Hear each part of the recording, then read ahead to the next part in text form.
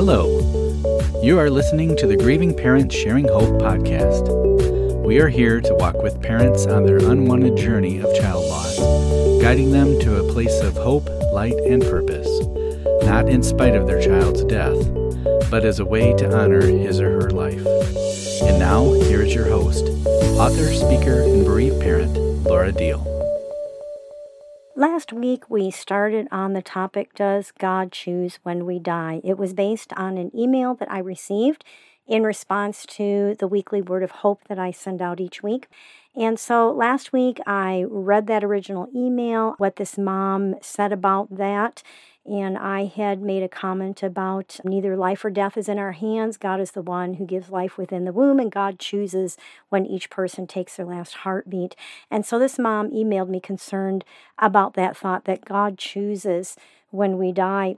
And so I did respond to her, and I read that response last week. And then it has been sparking a conversation between Dave and I. And so I decided to just put the microphone between us. And we just talked about it and brought in some other scriptures and just had a conversation between the two of us.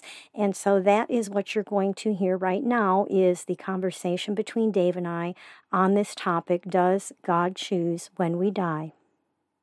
Like I said last week, Dave is here with me. Hello. And we are going to talk about this, and we've done this before, just kind of put the microphone in between us, and we're just going to talk about it, and you get to get in on the discussion. Verbal volleyball. Verbal volleyball. Okay, so I guess I'll just start out by asking you, Dave, what do you think about, was it a poor choice of words that God chooses when we die? Is it perspective? Because like I said last week in the email that I wrote, that may be a poor choice of words, but there are so many times when it seems God miraculously spared somebody's life. They should have died. We saw that with Becca over and over again. But, you hear stories about someone who was in an accident and somebody came to their aid, and then when the ambulance got there, nobody knows anything about somebody being there. There was nobody there. So was that an angel? How did that happen? There are just so many times. So when God doesn't step in miraculously to spare somebody's life, does that mean he's choosing when they die? What are your thoughts here? Wow. Yeah. Uh-huh. I think in one sense that it was probably a poor choice of words based on, I know your heart, that he is all-knowing, but that doesn't necessarily mean he chooses specific things. We know there's all sorts of things that happen in this life that are not a part of his will. Mm-hmm. And death is one of them, and death period. is definitely one of them. I think maybe one of the things we struggle with as Christians is we've heard so often, God's all-powerful, or maybe even phrases that nothing happens that doesn't cross God's desk first. Mm-hmm. Like or go through his hands. Yeah, through his hands, that he has to rubber stamp everything that happens type of thing. And I get where that thought is coming from because he is all-powerful. Mm-hmm. But as a part of being a loving God, he gave up some of the control to give us free will. And that free will caused originally sin and death to enter this world because now all of creation is in chaos, the price, trying to, so totally out of sync with our Creator. Yeah. The thought that God is in control gives us kind of a false sense of security in some ways, because even though he is all powerful, there still is things that happen on this earth that are not a part of his will, and death is one of them. But he does know when it's going to happen and also knows how it's going to happen. And as far as the miracle side of things, if it weren't for the difficult times, then those miracles wouldn't necessarily be miracles. Mm. So I guess those are some of my original thoughts about it. Mm-hmm. Now, Psalm 139:16 says that all of our days are ordained by God and written in his book. So does that mean we have no control over when we will die? And I think maybe that's yes and no. Right. I think that scripture is referring to the fact that he knows from the beginning what our end will be in the sense of our physical Right. I mean, if you look at all of the apostles, all but one died a horrific death. Martyrdom. And God didn't come in to miraculously spare them at that point. So did he choose that they die a horrible death? That's not who God God's is. heart. But we live in a world where other people's free will and choices affect us, especially if you live in a communist nation and are persecuted for your faith. Which is going on a whole lot more than we realize. There's a lot more of that in this world. I mean, in America especially, I know we have listeners all across the world, but in America we have a tendency, because we don't see that day in and day out in our own borders, we kind of think that doesn't happen very often. And that was biblical times, and it's not really happening that much. But our brothers and sisters across this world, there's a lot of them that are facing day by day very, very difficult things. So I think some of it, too, has to do with our experiences. Well, and something that I kind of alluded to in the letter was that we look at death so much differently than God does. Especially as a believer, God says he welcomes. I mean, it's like a party day for him when one of us comes home and we come to live with him for eternity. We look at it as a horrible thing. And I think sometimes, that's probably a lot of people, they might not fear death itself, but they don't know how they're going to die, and they don't want that kind of pain. But I think that pain is so fleeting compared to eternity that it's almost like, what door are we going to go through to leave this earth? And some have the blessing of just going peacefully in their sleep, and some go through horrific things. But that doesn't mean that God made the choice, well, you're going to have to go through this and you get to go in your sleep. That's not that's not God. That is not a loving Father. And that whole thing of toying with mortals because God chooses how we're going to die. Right. That definitely is not what you were referring to at all. Yeah. Now, God, we do know he is omniscient. He knows everything, including everything in the future for all of us. And nothing that we can do will change what God already knows will happen. I know that there's like that predestination, that people believe that it is what it is. We can't change it because God's already set it in motion. And scripturally, I don't think that can really be supported. There's one verse, I think it's Ephesians or Galatians, where it talks about that. But as a whole, God gave this earth to man. Man gave it to the enemy. And then Jesus came to give it back to us. So our lives are lived out in a world where we're surrounded by sin and chaos and decay and all of that stuff that's difficult. And God knows every day of our lives. He knows what we're going to think. He knows the choices we're going to make. He knows the choices other people are going to make that affect us. But that doesn't mean he's like a puppet master pulling the strings, making it happen. He just knows what those things are going to be. Well, and Jesus asked us when he told us, how to pray the Lord's Prayer. He said, "Thy will be done on earth as it is in heaven." This is a whole process.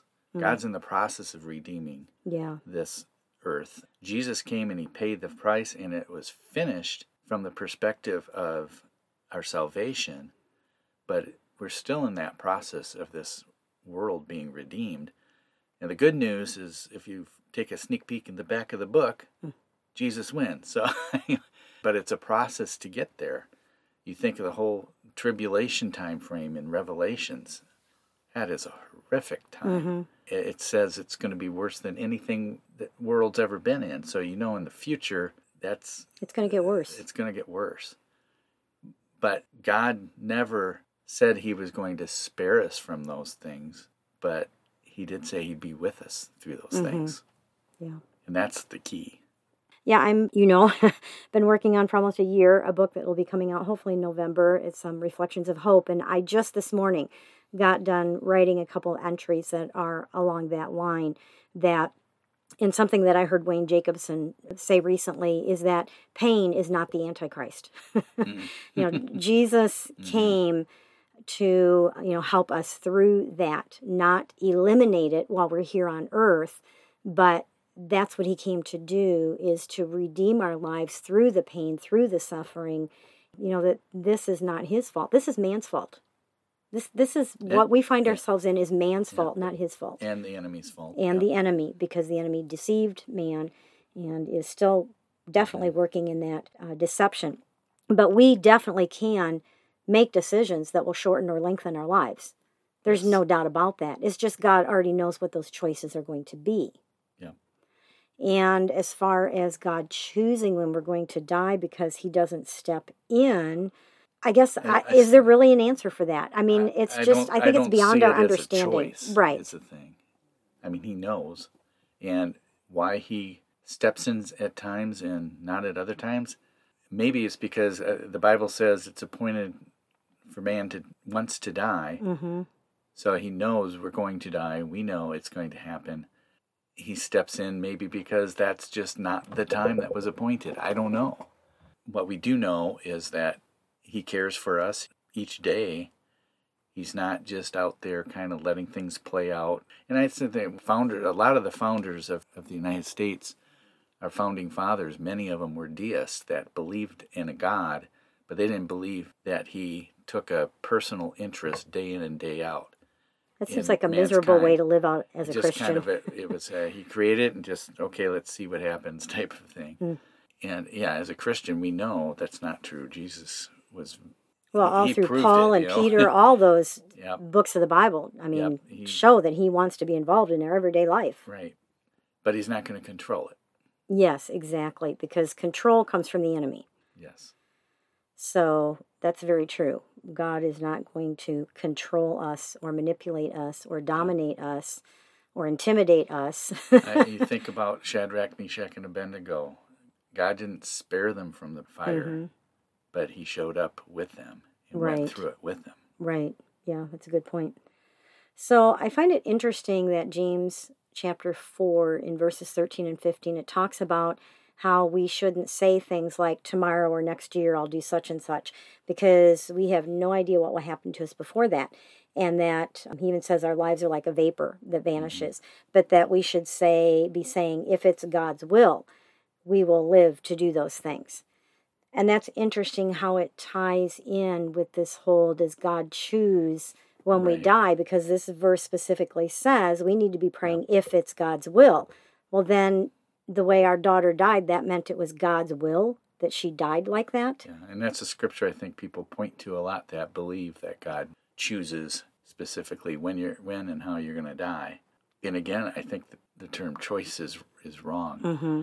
Even, I know, like when we've talked to Wayne Jacobson, even, when you're saying God allows it, because then you're saying God is allowing like children to be raped and sex trafficking, and it's like, what kind of a father? It makes him a part of it. If he it does. It does. That whole concept doesn't really fit. But then how can our minds comprehend? But he's not stopping it. So this is a really hard thing. But that's also because we always try to go through our logical process, especially if you're people like me that's very analytical.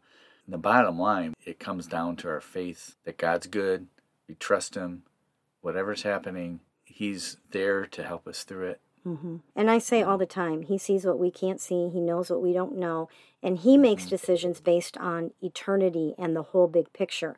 And we just see in part, we know in part, and so when something like this happens, our minds, like you said, our minds have to figure it out. We have to figure out why. We have to make sense of it. And we're not going to.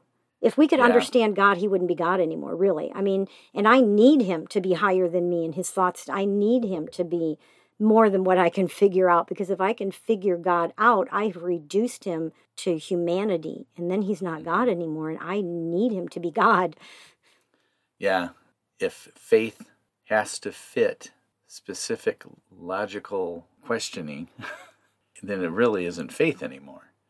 I mean, I understand that there is a need to sometimes logically take a look at the way things are unfolding or whatever, but a faith in who God is not dependent on circumstances around us. Mm-hmm. Because our circumstances, it goes back to the same thing.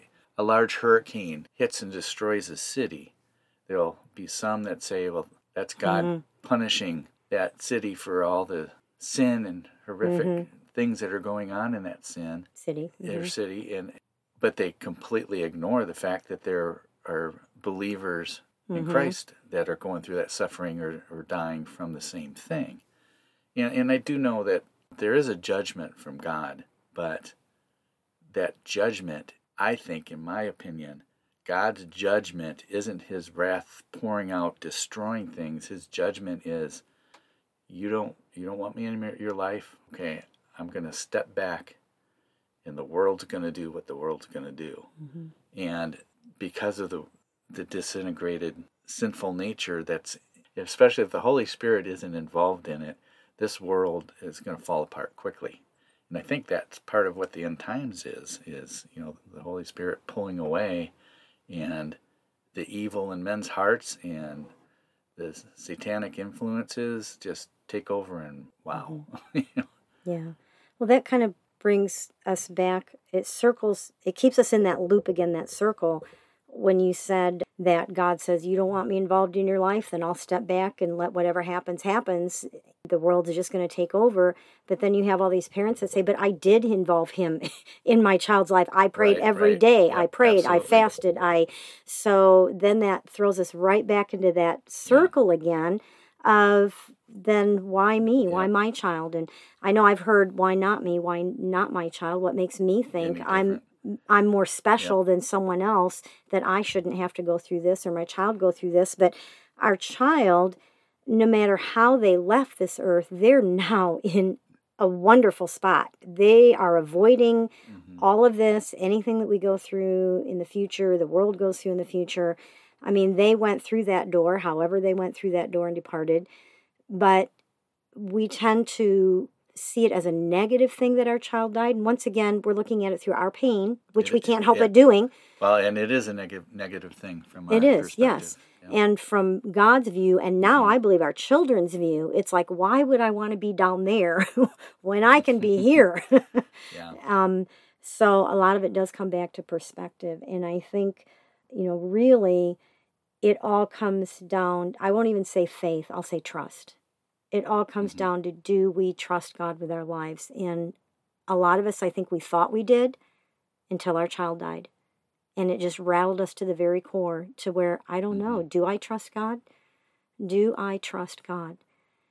And I'll just say, life will be easier as far as moving towards a place of healing, a place of redemption, a place of being able to live again with meaning and purpose, if you stop, do your best, because those questions still come, but stop trying to ask, why did this happen? God, did you choose this? Is this what you chose for my child? Whether it's the wording or however we look at it, but the fact is, it happened. And really the only way through it, I think of when the crowd came, I think it's in John chapter 6, where the crowd came and Jesus fed them, multiplied the loaves and the fishes, and then everybody went away for the day, and the next day he was crossed the boat, and people were waiting for him. They wanted to see another miracle. They wanted this, miracle stuff is really what they were interested in. And he ended up talking about how his body, unless you can drink my blood, kind of a thing, and he was referring to communion, but people didn't understand it. And they walked away. I mean, even some of his disciples, not the apostles, but the disciples, they didn't understand it. It didn't make sense. Picking up your cross. And the whole drinking my blood, that was very against Jewish. Right. I mean, that was Jewish law, that life is in the blood, and kosher is very, very. So that was not even, did they not understand it? It was offensive to them. And so most people walked away. And Jesus turned to those that were left, and he said, are you going to walk away too? And Peter's answer was, where else would I go? You have the words of eternal life. You have what I need. Even if I don't understand what you just said, I do know enough that I trust you, because there's nowhere else I can get any answers. And like I ended last week, not necessarily knowing the answers, but resting and abiding in the one who does. Exactly. And you and I certainly don't know all the answers. No, not even close, as you can tell by what we just talked about. It seems to be that circle that we get ourselves caught in, and it seems like the only way out of that cycle, that circle, is to make a choice that say, I don't get it. Maybe it still makes me angry, but I have to choose you, God. I have to choose to trust you, because where else am I going to go?